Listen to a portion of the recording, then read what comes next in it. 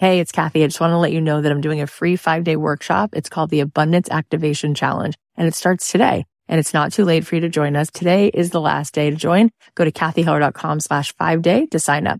The pre-party has been happening and it's been such a blast. There's so many high vibe women in there who are ready to call in more abundance. I know that you will love that you showed up for this. I'll be live at 9 a.m. Pacific, 12 noon Eastern every day this week, teaching you how to become a master manifester. You are just going to have the best time. If you want to join us, sign up at kathyheller.com/5day.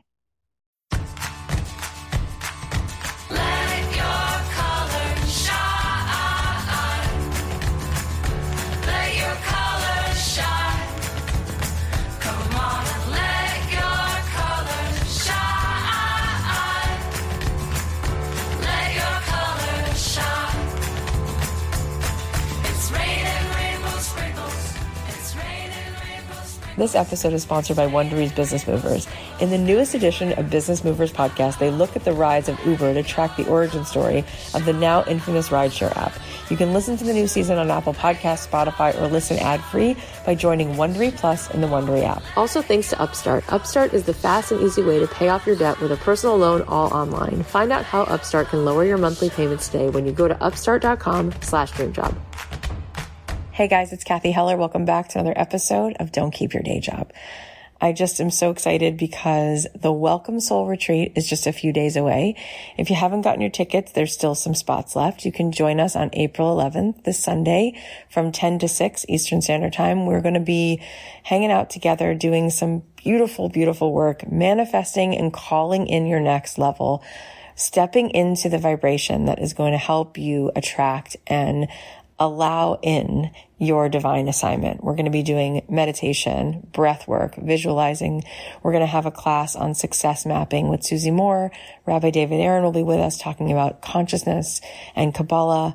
Grab your spot, go to welcomesoul.com, and I can't wait to spend the day with you on Sunday, really doing some powerful work to have the life that we were meant to have. I'm so thrilled for today's episode because I had the honor of talking with the phenomenal Ray Dalio. He's an investor, philanthropist, a #1 New York Times bestselling author, and the founder of Bridgewater Associates, which is one of the world's largest hedge funds with over 1,500 employees, and he started it in his 2-bedroom apartment in New York. Ray is the author of the bestselling book Principles, Life and Work, which is about the unconventional principles that he's developed, refined, and used over the past 40 years to create unique results in both life and business. It's packed with so many valuable gems, so definitely you want to read that if you haven't already. We also are going to talk about his upcoming book called The Changing World Order, which examines the world's most turbulent economic and political periods and how we can distill lessons from those times to prepare for what's ahead. You can pre-order your copy now, so we're going to have a link to that in the show notes as well. Plus, we're going to have a link so you can stay updated on the release of an awesome self-assessment tool that Ray created, and it gives you an extremely detailed breakdown of who you are and your strengths and how you can use your results to work more effectively with others. I had a lot of fun getting my results, and after talking to Ray, I said, I got to have my husband take this too, so I definitely recommend that you all try it out once it's available. Ray is truly one of the most generous and wise people I've ever had on the show, but what I love about him is how genuine and how humble he is. It's so rare for someone to be this accomplished, and at the same time, there's just no ego about him. I think he's the type of person that we all aspire to be. So without further ado, please welcome the one and only Ray Dalio. Ray, thank you so much for making the time. Oh, I'm happy to be here and also get to communicate with your audience. Well, we're all the better for it. And I know how very, very, very busy you are doing such good work in the world. So it's a big deal that you took this time. I want to start at the beginning a little bit because it's an unbelievable journey. I don't know if everybody knows that you made your first investment when you were 12, and then you started this incredible business in your apartment in New York City. Can you tell us a little bit about that beginning? Well, I was a kid. My dad was a jazz musician. My mom was a stay-at-home mom. I, at 12, caddied, earned $6 a bag. The stock market was hot at the time. First stock I bought was the only reason I bought it was the only company I heard of that was selling for less than $5 a share. And I figured I could buy more shares because it was cheaper. That way, if it went up, I'd make more money. That was my whole criteria. I didn't know what I was doing. It was a company that was about to go bankrupt, but some other company acquired it. I tripled my money. And I said, I like this and that this game is easy. I learned it's not easy, but I got hooked on the markets when everybody was hooked on the markets. So that's what I started. And then I played that game, probably like a lot of people on Robinhood and so on. I played that game through high school, and into college. Then I got out of college. I clerked on the floor of the New York Stock Exchange in the summer. Big things were always happening. I got an MBA, then started on Wall Street trading commodities because I liked commodities. And then they hired me as director of commodities at this brokerage house right out of school. And that was the year of the oil shock, and the commodity markets went up and the stock markets went down. And anyway, a long story short, that was in 73. In 1975, I started my company. I say the company. I didn't even think of it as a company. I went on my own. I had a 2-bedroom apartment. A guy I went to school with was in the first 1 bedroom. He moved out.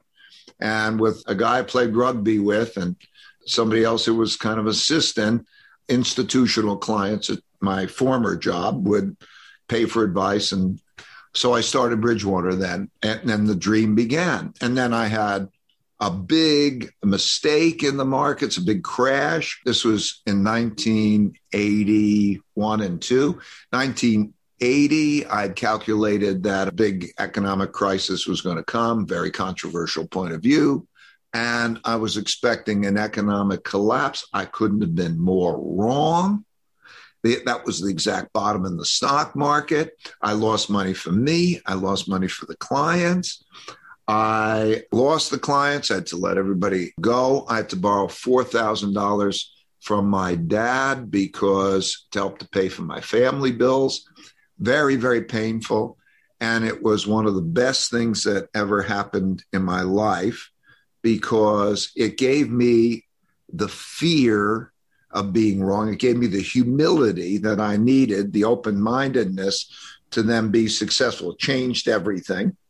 Long story short, I knew that I needed that fear of being wrong, but not wanting to give up the upside meant that I would behave differently. Like I'd have the smartest people who disagreed with me. I wanted to know what they thought and stress test my ideas. And I learned how to diversify in a way that wouldn't reduce my upside, but would reduce my downside. And that was then the beginning of this also tremendous journey of bringing in people, to build an organization that's an institution. It's the largest hedge fund in the world, and it has 1,500 people or so and manages about $150 billion, and a fabulous group. And so it developed a culture. And one sentence, the culture is an idea meritocracy. By that, I mean the best idea wins out regardless of wherever it comes from. So an idea meritocracy in which the goals are meaningful work and meaningful relationships. By meaningful work, I mean you're on a mission to do something great, to make it fabulous. And then you have these meaningful relationships who you care about each other's lives and you're in it together. So an idea meritocracy with the goals being meaningful work and meaningful relationships through radical truthfulness and radical transparency. We did that, and that has made us successful. We have this culture in which culture's destiny. So when you have that culture, how do you operate where everybody is extremely capable and then bound together on that mission? And so that was our magic. And I have been able to bring that along, and I'm so glad to be able to transition it. Started all 46 years ago, and it then got transitioned so that it goes on beyond me. And I watch the beauty of these wonderful people performing excellently in that culture. So that's kind of my long-winded explanation of that dimension of my journey. So I'm 71 years old now. And along the way, I learned principled thinking. I should explain what I mean by that. I learned this way of reflecting, writing down principles, way to deal with things, debating those with others, and settling on those principles. And that way of operating is where I want to pass it along. And so, because it's been such a blessing for me and for others, and anybody can be successful doing this. And I just wanted to pass it along because I'm at 71 and that's what I want to do.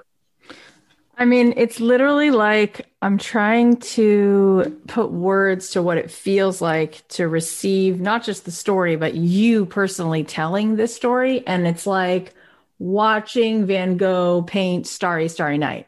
It's absolutely amazing. And it's not just amazing, the vastness and how many lives are involved and the wealth that's created and the ideas and the way that you've framed things and understood things and what you've pulled out of things. It's also just you. But I'm a very ordinary person who learned a way of being that anybody can learn. It's how to think beyond yourself with freedom and then other things.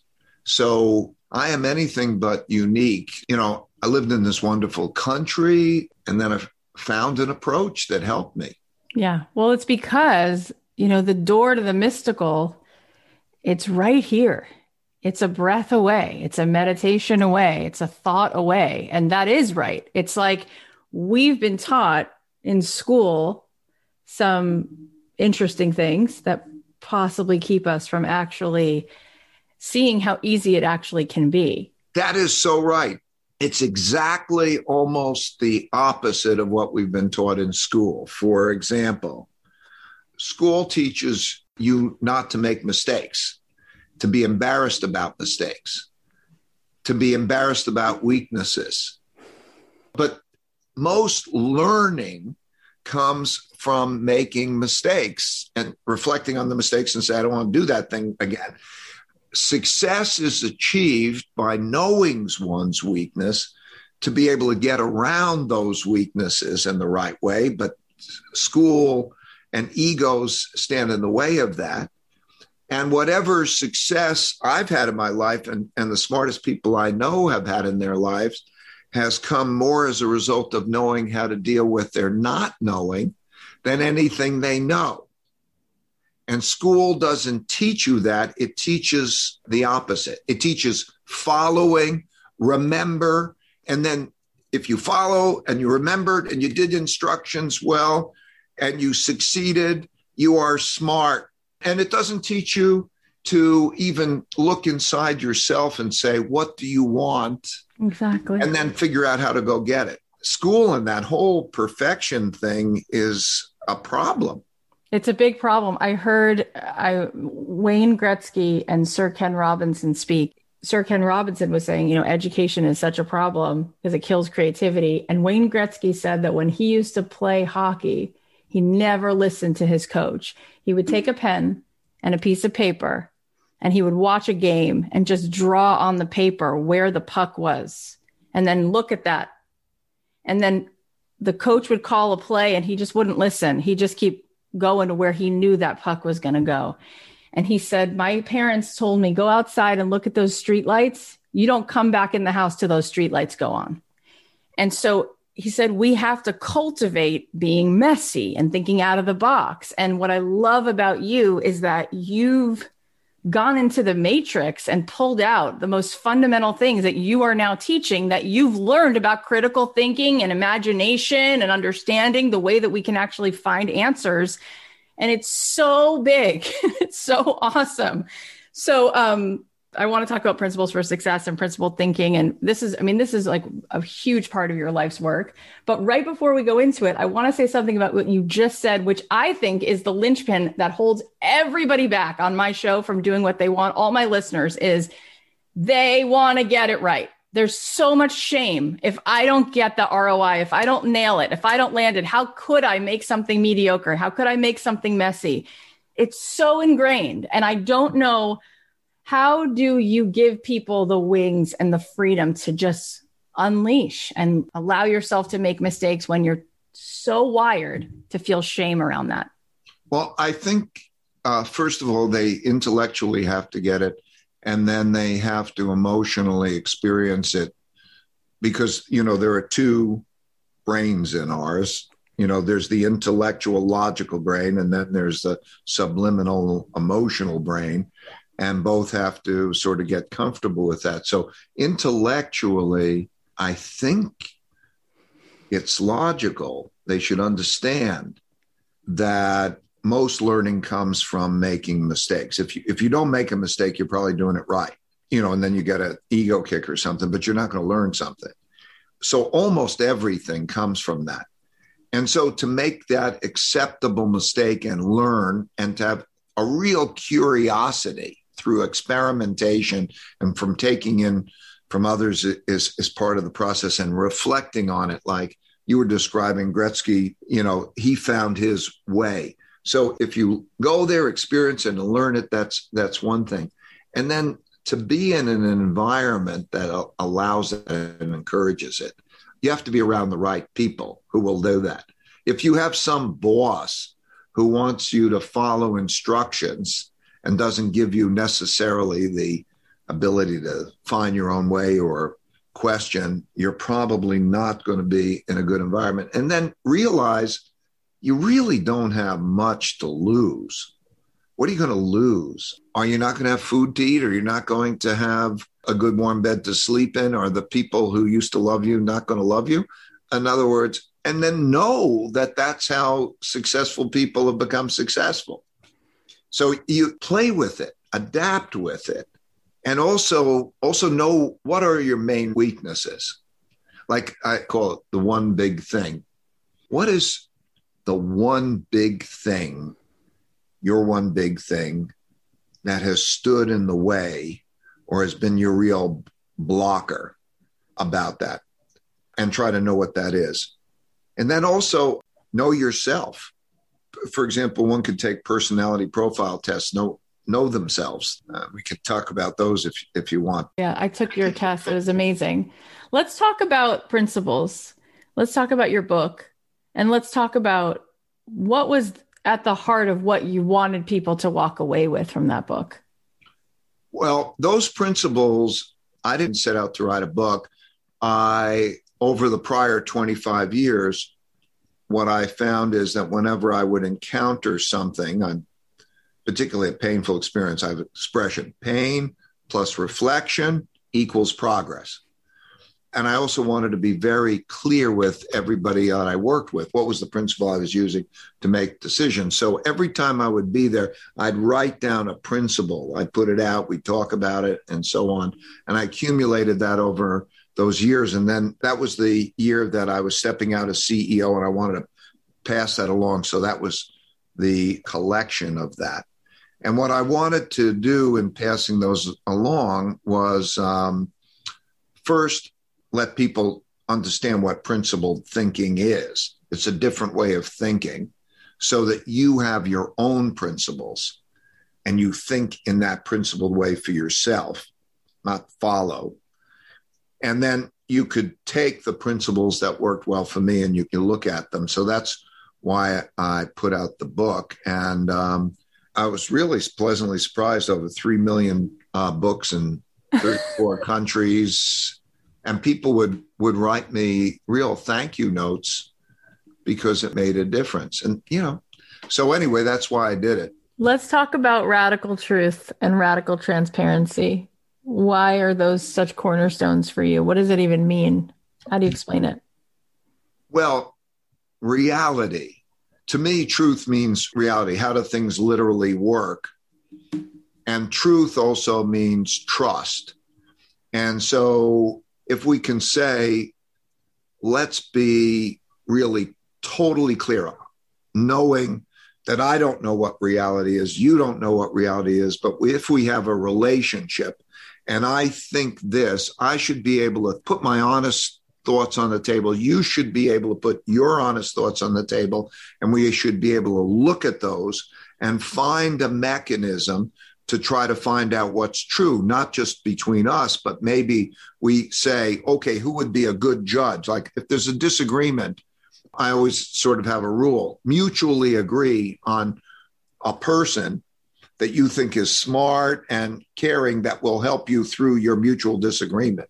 But to be able to do that, because there are so many scenarios and so many confusions that exist because you don't know what really the person is really thinking. And so that's dysfunctional and it undermines trust. So that's what I mean by radical truthfulness. And then there are these realities that we wish were not true that we have to totally embrace, like weaknesses and mistakes. And if you could do that and you really know what's true, that's radical truthfulness, then you can deal with what's true. But if you don't know what's true, you can't effectively deal with it. So that's radical truthfulness. Radical transparency means you could see things for yourself rather than have somebody characterize it. You know, when you listen to a story, two people in an argument and they describe what happens, they have two totally different stories. Sure. If instead anybody can actually listen to what happened. So I found that by recording everybody, so everybody could listen to things directly, they're not going to get the spin. So that, you know, that's the reality. So if you see reality and you can talk about reality in a truthful way, you build effectiveness and you build trust. It's been great. It's incredible. And it's so refreshing. It reminds me that you also, as far as I know, have a meditation practice. And the reason I bring it up is because in order to have the willingness to call everything to the table, we need to be integrated. We need to, again, remove the shame of welcoming parts of ourselves to the table. And every time you go back to something, you're not dealing with this barrier of your ego and shame. And it's so incredible to witness and listen to. It just makes everyone feel so relaxed and at ease because this ego thing is not in the way. And that really is what's in the way for everyone. That's why they can't make a mistake. That's why they can't tell the truth. So please let me hear you talk about how you've come to this point and how we can help other people come to this place with this ego. So it doesn't rob us of having this kind of relief. Well, I think two things brought me to the place. Meditation is right. And so 1968, 69. So I guess that was 52 or 3 years ago. I learned how to meditate because the Beatles did it. And anyway, I learned how to meditate. And meditation is fabulous. You know, the two things I'd recommend to people, if I can give them anything, it would be to give them an understanding and an ability to do principled thinking and meditation. And I'll explain meditation. Meditation is a process where I do transcendental meditation. There's a repeating of a mantra, which is a word that doesn't have any meaning. And it takes you away from your conscious thoughts into that mantra. Then it sort of disappears and you go into your subconscious mind. It's peaceful, but also, you know, you have your conscious logical mind, and then there inside you, there's also this subconscious and unconscious mind. And by bringing it together, it opens the flow between those two. And from your subconscious mind, that's where intuitions come from. That's where imagination comes from. So it gives one an equanimity, a calmness to accept the things that exist. It's helpful that way. But it also gives one that creativity, that imagination. It's like if you want to be creative, rather than working, I'm going to be creative, it's almost like you go take a hot shower and the ideas come to you and you want to grab them. And so that's what it brings. So that played a role. And then my encountering the challenges of life led me to, pain plus reflection equals progress, that kind of thing. But also how I wanted to be with people, like, and how I want them to be with me. Like, we'd have to be radically truthful. Like, if you can't be radically truthful with me, I can't be radically truthful with you, we're going to have a problem. So all of those things sort of led me to this way of being, which then is self-rewarding. You know, if you do it, it works. And whatever works gives you the rewards to do it. It's so good. And I'm amazed at how the synchronicity of life, because I meditate, and the amount of people who come through this show, including David Lynch and all who meditate, and somehow, like, I just find it fascinating how people are brought into my life. So for those who don't, I would say it's enjoyable, it's healthy, it's intellectually empowering. It just makes for terrific results. Anybody who's stuck with it past, I'd say 6 months, doesn't stop. In the beginning, people get impatient. You know, they want to run off and do something. And then one starts to realize that when you get into that state and you have the ability to engineer things, it gives you so much effectiveness when you're not meditating, because you deal with everything. It's incredible. I've learned for myself that whatever it is, I'd rather like sit and listen to the river than push it, because just making space to hold what is feels so much better than running from it, pushing it. Even if it's something painful to hold, all of a sudden you feel, as you go toward it, something bigger than the pain is holding the pain, which is this feeling of centeredness, integration, equanimity. You can be with it. And in that place, it's just incredible. And it's fascinating to me, because the crowning jewel of the human is this awareness. And we don't use it. We're not taught how to use it. So instead, we're like in the blizzard of the thoughts, and then hoping that that's going to get us the answer for how to manifest a career, how to manifest a relationship. There's nothing in there, right? And so it's just practicing being aware of what you're thinking, and then coming back to center. Again, not something school teaches you to think more, not center out of the thought, right? So that's why I say just being in your energy is just such a massive gift. I can see why you've created what you created, because it's the resonance. You're so anchored in the present that it has allowed to hold so much energy for so many people. Well, I'm glad you're passing it along to your listeners. I'm glad you are. You're here and doing it. Oh, I love this conversation. But before we keep going, we're just going to thank our sponsors. Are you one of those people who gets their credit card statement and thinks, oh no, I don't even want to open this? Well, we don't blame you. Upstart can lift that weight off your shoulders so that you can finally feel the relief of being free of credit card debt. Upstart is the fast and easy way to pay off your debt with a personal loan, and it's all online. Whether it's paying off credit cards, consolidating high interest debt, or funding personal expenses, over 500,000 people have used Upstart to get a simple fixed monthly payment. And unlike other lenders, Upstart doesn't just look at your credit score. They also look at your income and employment history so they can offer smarter rates with trusted partners. With a 5-minute online rate check, you can see your rate upfront for loans between $1,000 to $50,000. And what's amazing is that you can receive funds as fast as 1 business day after accepting your loan. Find out how Upstart can lower your monthly payments today when you go to upstart.com/dreamjob. That's upstart.com/dreamjob. Don't forget to use our URL to let them know that we sent you. Loan amounts will be determined based on your credit, income, and certain other information provided in your loan application. Go to upstart.com/dreamjob. In the newest edition of Wondery's Business Movers, The Rise of Uber, host Lindsey Graham takes you through the origin story of the now infamous ride-sharing app. In just a few short years after Uber's inception, former CEO Travis Kalanick turned the small, scrappy startup into the most popular ride-sharing platform in the world, which also paved the way for other peer-to-peer service apps. Along the way, Uber went to war with local politicians, labor unions, and competitors. They stopped at nothing to make sure they cemented their legacy in the transportation industry. And as it expanded across the globe, Uber faced tremendous backlash and a share of scandals. I love stories like this. It's just so fascinating to hear how this simple idea was born and the resilience it took to make Uber become this huge disruptor. We often think of these companies as an overnight success, but we forget that there's a lot going on behind the scenes.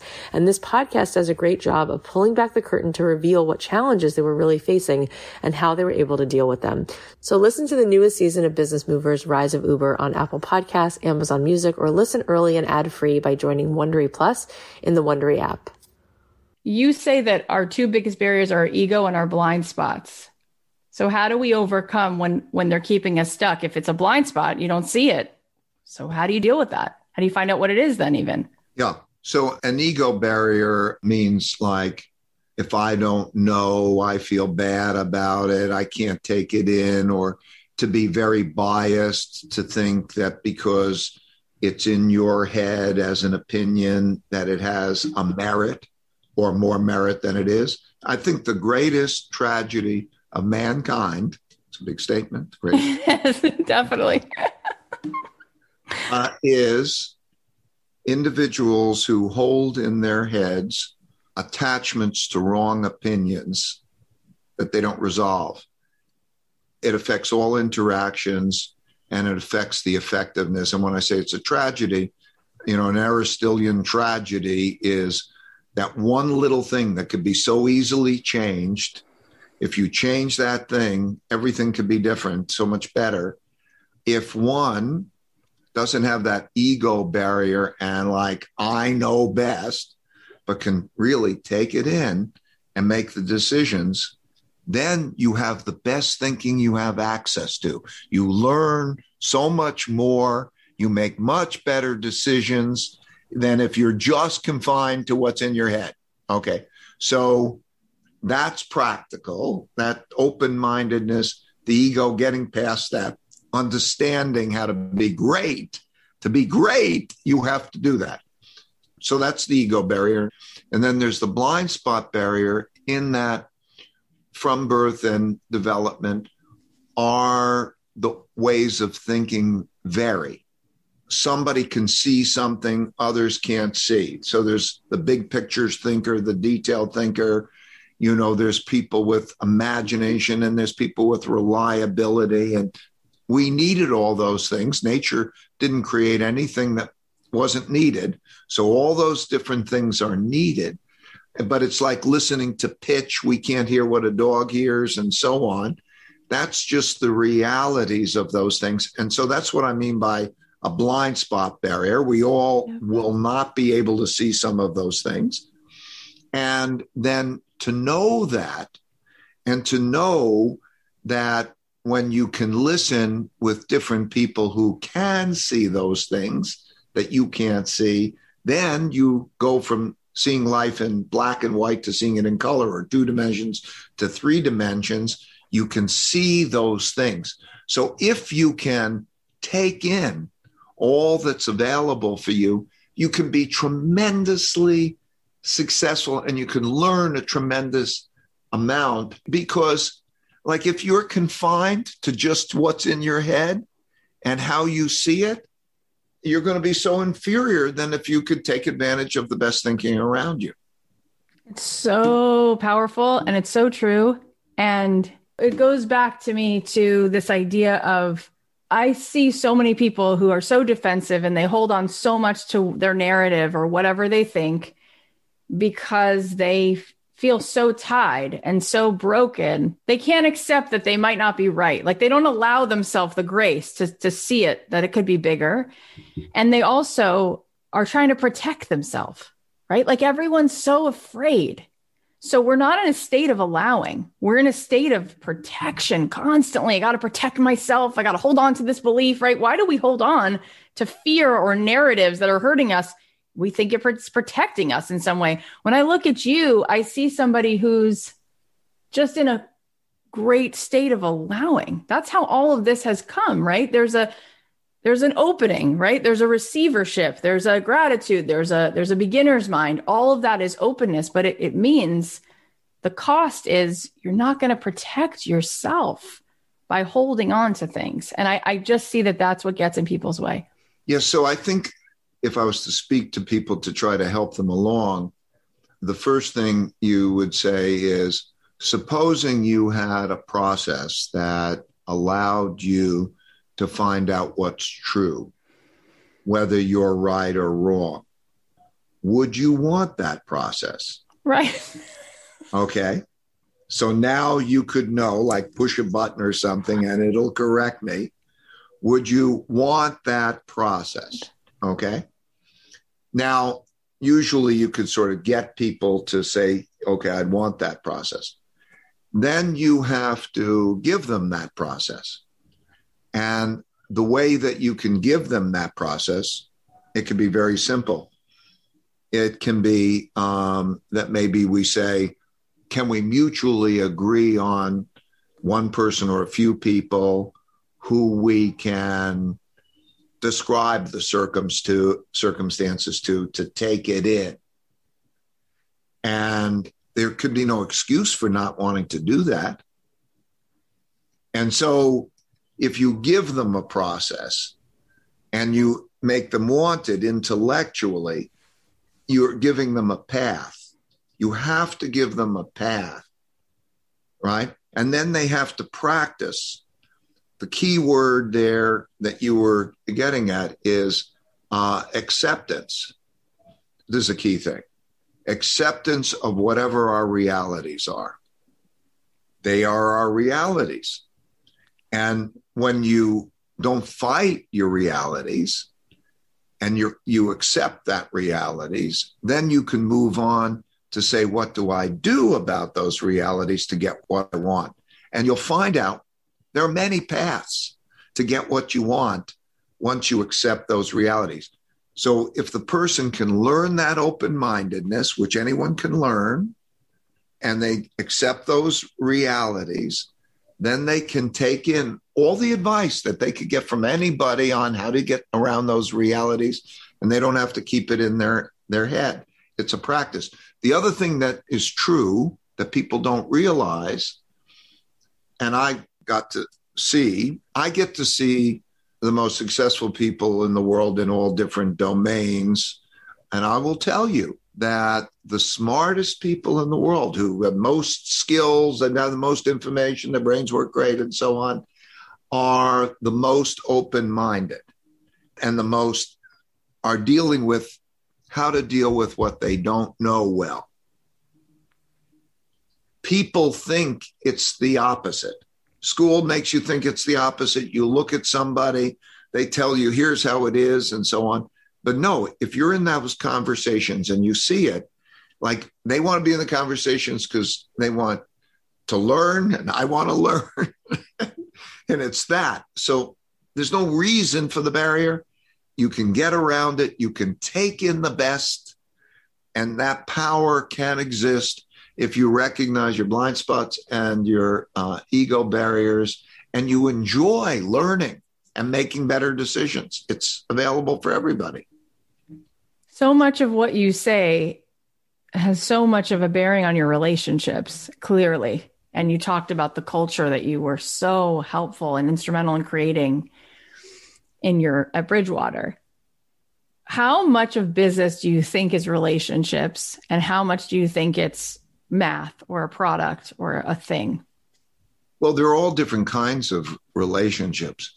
I worry about the type of relationships which are political, allies and enemies, not open within organizations. That's a relationship, but that's not a good relationship.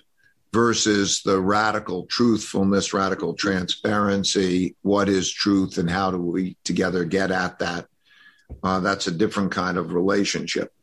What you're paying your attention to, is it logical? And you ask about, it could be math to try to define the facts. It could be legal. It could be history. It could be whatever the profession is, artistic, but you still have to understand how reality works, whatever that may be. Maybe math matters, maybe history matters, maybe artistic matters, maybe skills, architectural skills, or whatever it is that is necessary. Skills of that sort matter, and perspective, of course, matters.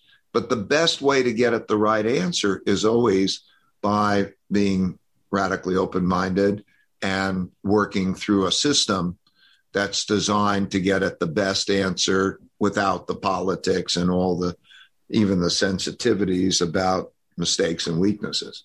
Yep. Speaking about radical transparency, really knowing yourself is something that you've talked about a few times already. And I took your self-assessment tests over the last couple days, and I was really intrigued. There's so much to it. It's really in depth. Why did you want to create a self-assessment tool, and what are you hoping people do with that information? Well, I started my company 46 years ago, and about 25 years ago, it was just so obvious that people's ways of thinking were very, very different. And then I started to see some of the personality tests, Myers-Briggs, and then there's the Big Five and Team Dimensions and Workplace Inventory. I found all of those tests. I remember giving Myers-Briggs to 150 managers of mine, and then I got the readings back and I read them, and I said to myself, I never could imagine that people thought like this. Or ways of thinking that I had never imagined that anyone actually thought that way. And I asked them to rate the test, how well it described them. And 85% of them rated it a 4 or a 5 on a scale of 1 to 5. It was really them. And it was a breakthrough because we started to understand how the minds work differently and the values were different as it pertains to that. And that changed how everybody interacted with each other because they understood, oh, you're that type, I'm this type, this is how it works and how you work together. Where before it used to drive people crazy because, like the big picture thinker speaking to the person who pays attention to the details would say, you keep getting tripped up on that, we'll get over it and so on.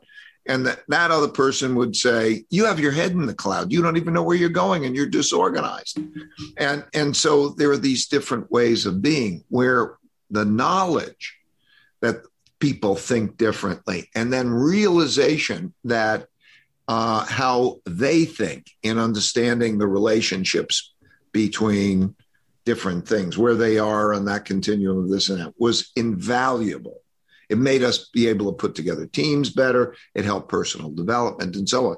So over those years, I've used a number of those tests.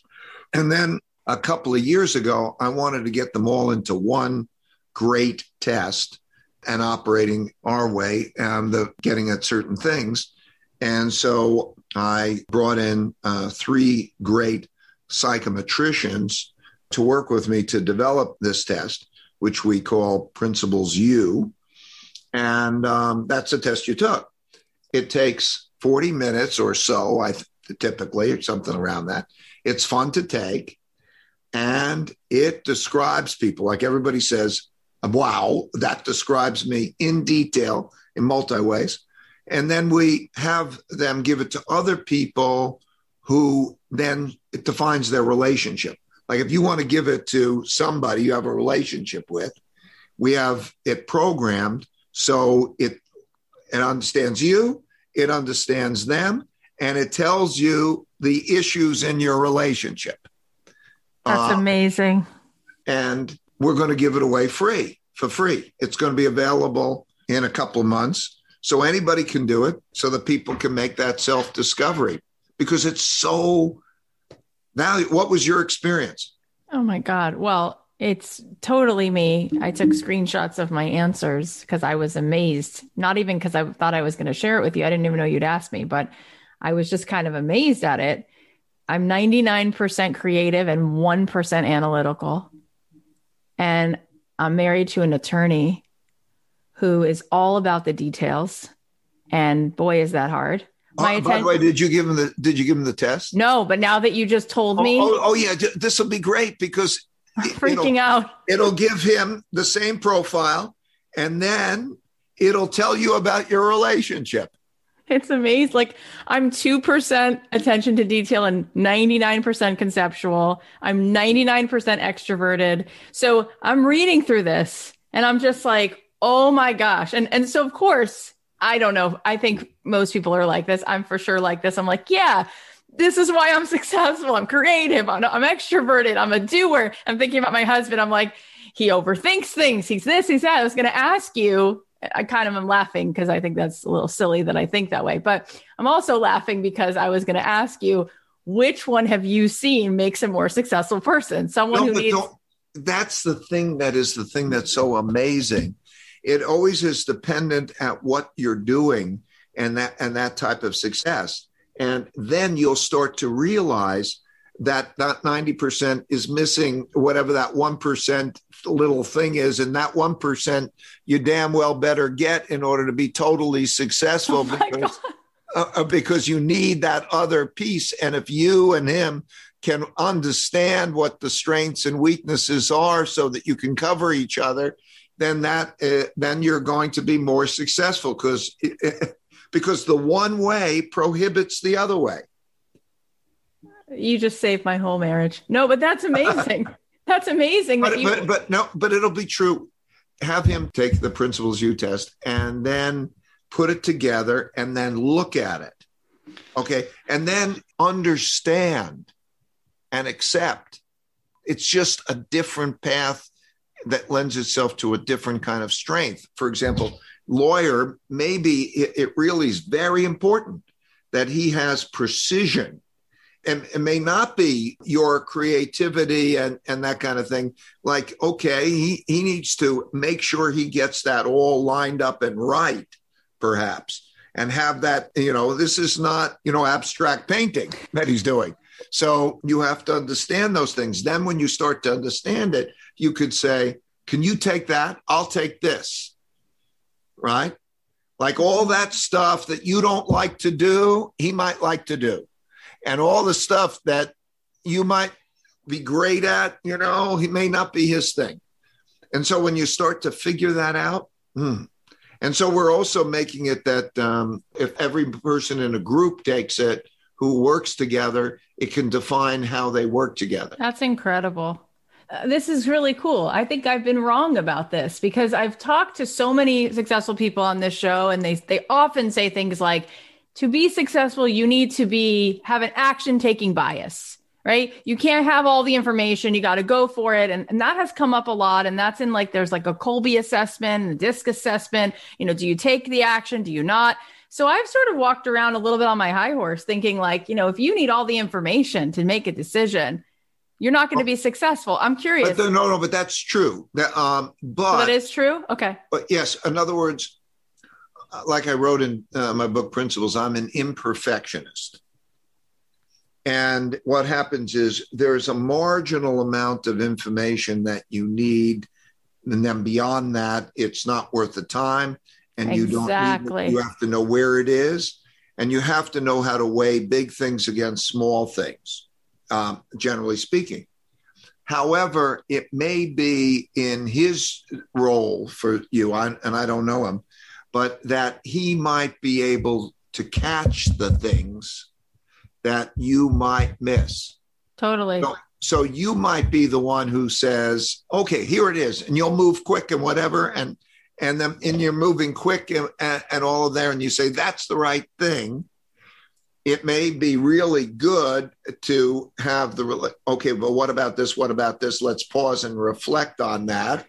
Okay. And then if you do that right, like you slow down a little bit and he speeds up a little bit, then you can, get to a better result, because also impulsiveness can be very costly. Oh my God. Yeah. When you said that about 20 minutes ago, there's a thing that we all know. It's in our blind spot. That's our thing. We got to know. I'm impulsive because I'm such a quick start. This is just unbelievably beneficial. When is this going to be out? You said a couple months from now, people can use it? Yeah, it'll be a couple of months, or maybe a little bit before a couple of months, I think. Well, since we're rounding things out here, and something else that's happening in a few months is you wrote another book. You're so prolific. You just keep creating things and doing things. It's amazing. It really is. The Changing World Order, Why Nations Succeed and Fail. Why are you fascinated by looking at the history of other nations and our nation, economics, politics, seeing things differently? What can we learn from this? I'm not an academic. I'm a very practical guy. I'm a global macro investor, have been for over 50 years. But I also understand that things have happened that are happening to us today that haven't happened in our lifetimes before, but happened many times in history before. And I've learned this over a period of time. There are three big things that are going on now that will shape us, will shape our futures. Big. The first is financial. Zero interest rates or near zero interest rates, the creation of a lot of debt and the printing of money. Last time that happened, 1933. There's a mechanics to it, but it means, what is the value of money? Where does it come from? That issue. That's one. Number two is the gaps in wealth, values, and politics are the largest since the 1930s, or in some cases back to politics. You have to go back before 1900 to see the gaps being so large, which means that literally, the population wants to kill each other. And that has created civil wars and revolutions. When you have a combination of a financial problem, which we have financial problems, and you have a combination of wealth gaps, values gaps, and political gaps, that's a big deal. And the third is when there's a rise of a great power to challenging an existing great power, the rise of China. We've lived in an American empire since 1945. 1945 was the New World Order. At the end of World War II, we built an American world order. The United States now is in relative decline in a number of ways, but more importantly, there's a rising power that creates a competition. And so we have trade wars, technology wars, capital wars, and you could have geopolitical wars. And so when you have those three together, the last time that happened was the 30s. And so we have those things. And then we have this stress test of COVID. So I needed to understand, for my practical reasons, for making decisions, where are we headed? Where are we headed financially? Where are we headed politically? Where are we headed socially? Where are we headed in our place in the world? So I made a point studying the rises and declines over the last 500 years. I studied the rise and decline of the Dutch Empire, the British Empire, the American Empire. I went back and did that. So it was a study that I did for my and Bridgewater's usage. And then I decided that it needed to be shared. So I put it on, as I wrote these, but it's on LinkedIn. So anybody can, as I write chapters, I just put it up on LinkedIn, and then it'll be completed and put into a book. But it deals with the most important issues of our time. And all of this has happened before for the same reasons. At this moment, at least, what are you thinking is going to be happening over the next 5-10 years? Well, I think you can see the wealth gap, and I think you see the political gap. Oh, my God. There's what I want to happen, which is that there's a bipartisan approach that's also smart decision-making to deal with our big challenges. But I don't think that's going to happen. I think there are irreconcilable differences. Yeah. And there are big financial problems, which are being dealt with creating a lot of debt and printing of money, which in one way needs to happen. There needs to be some redistribution or stimulation, like with COVID, the disparities that are existing from education or circumstances are very large. And at the same time, there are costs to that. So I think we're now new president making attempts to make it bipartisan, but realistically, both parties have greater extremism at both parties. And the amount that's moderate that will work together in a skillful way is limited. And so I think there'll be, over the time frame that you're dealing with, you'll have midterm elections. I think we're in the honeymoon period now. I think there'll be greater polarity of states. You're going to see movement of people from one state to another. While taxes are part of that, differences in values that are being reflected in those Yep. states' policies Yep. are contributing to that kind of movement. So I think you're going to see you'll see more tension between these two groups and also states and central government.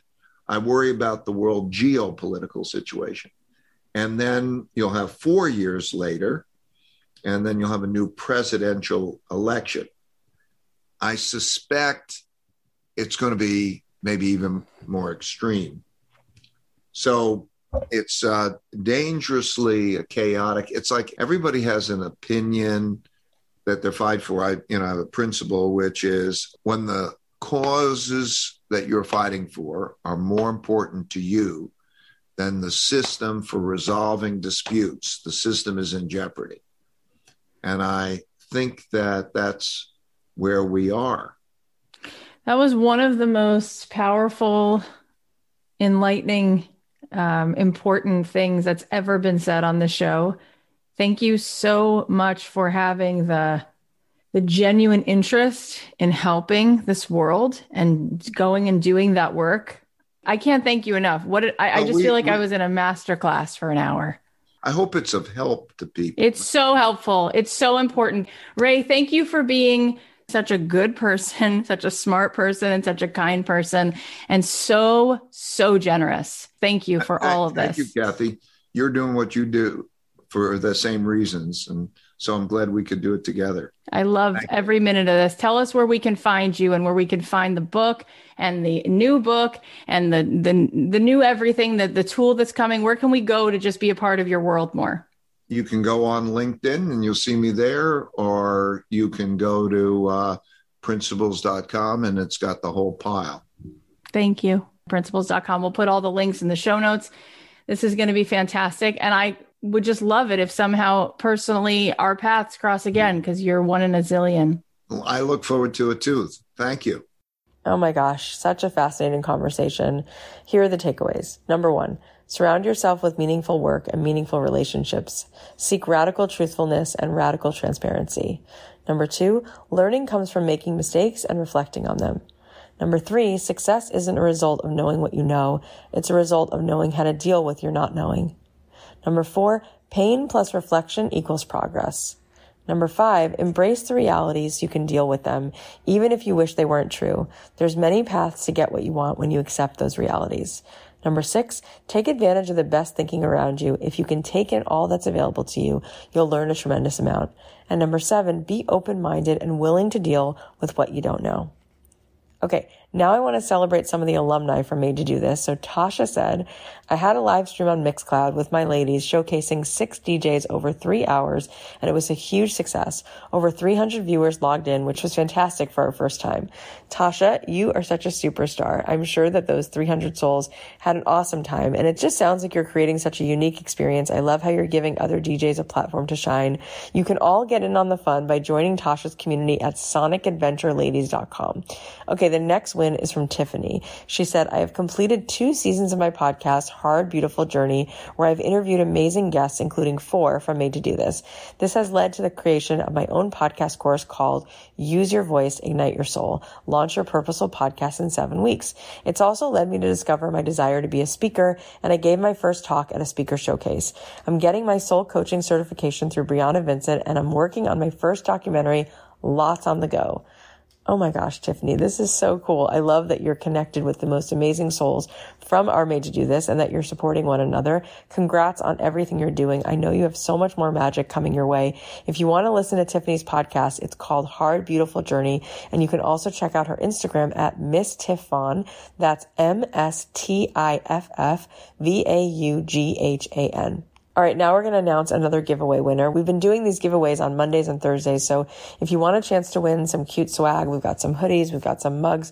All you have to do is leave a review for the podcast on Apple Podcasts or go live on your Instagram and talk about the show and tag me at Kathy.Heller, and then we'll enter you. So today's winner is Tori B, and here's what Tori said. I needed this podcast so much. Thank you for such an amazing place to get inspiration every single day. This is my first listen every day when I get in my car to head to work. The interview with Harry Connick Jr. was over the top good. Thank you, thank you, thank you. Oh my gosh, Tori, thank you for your words, and thank you to all of you for listening. I know that you have so many things you could be doing. And just so you know, there's just a few days left. If you want to spend Sunday with me, we're going to be doing this whole virtual retreat. It's going to be so good, so beautiful. Breath work and meditation and time to process and reflect and journal. Come be with us for the Welcome Soul Retreat. It's happening on Sunday from 12 to 6. You can grab your spot at welcomesoul.com. We have so many more amazing episodes coming up. So go ahead and subscribe to the podcast on Apple Podcasts or wherever you listen, because I don't want you to miss out and because it is totally free to subscribe. Before I go, I'm curious if you liked this episode and if you can think of one person who would be inspired by this. So if you can, send them a text, send them an email. Just copy and paste the link and shoot them a note and say, hey, I think that this podcast is going to inspire you.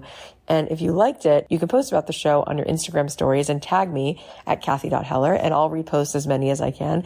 And tag Ray. He's at Ray Dalio, because I just know that he'd love to see what you learned from the conversation. I love you guys so much. I'll leave you with a song of mine. And since we do daily episodes now, I'll talk to you tomorrow. If dreams are made of paper, let's make paper mache. We'll build a world together with our hands.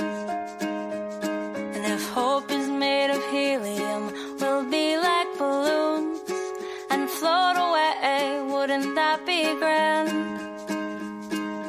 Nothing lasts forever, so we're all a little scared. But we're not giving up that easy, no, we wouldn't dare. Mr. Sun, don't you set tonight, 'cause we still got a million plans for the daylight. Please don't let the day be done, no, not quite. Hey, Mr. Sun, come on, stay up all day, all night. We'll mail each other postcards from right down the street and take Polaroids wandering through town.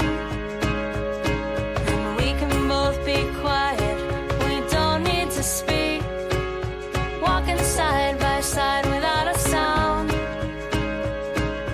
Nothing lasts forever, so we're all a little scared. But we're not giving up that easy, no, we wouldn't dare.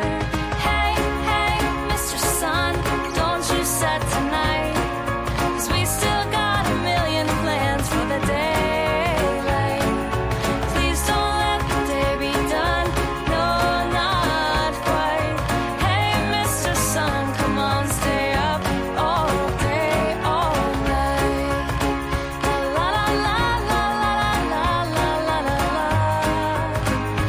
La la la la la la la la la la.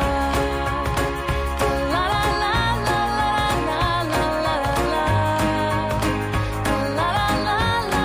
la la la la. Hey, Mr. Sun, don't you set tonight, 'cause we still got a million plans for the day.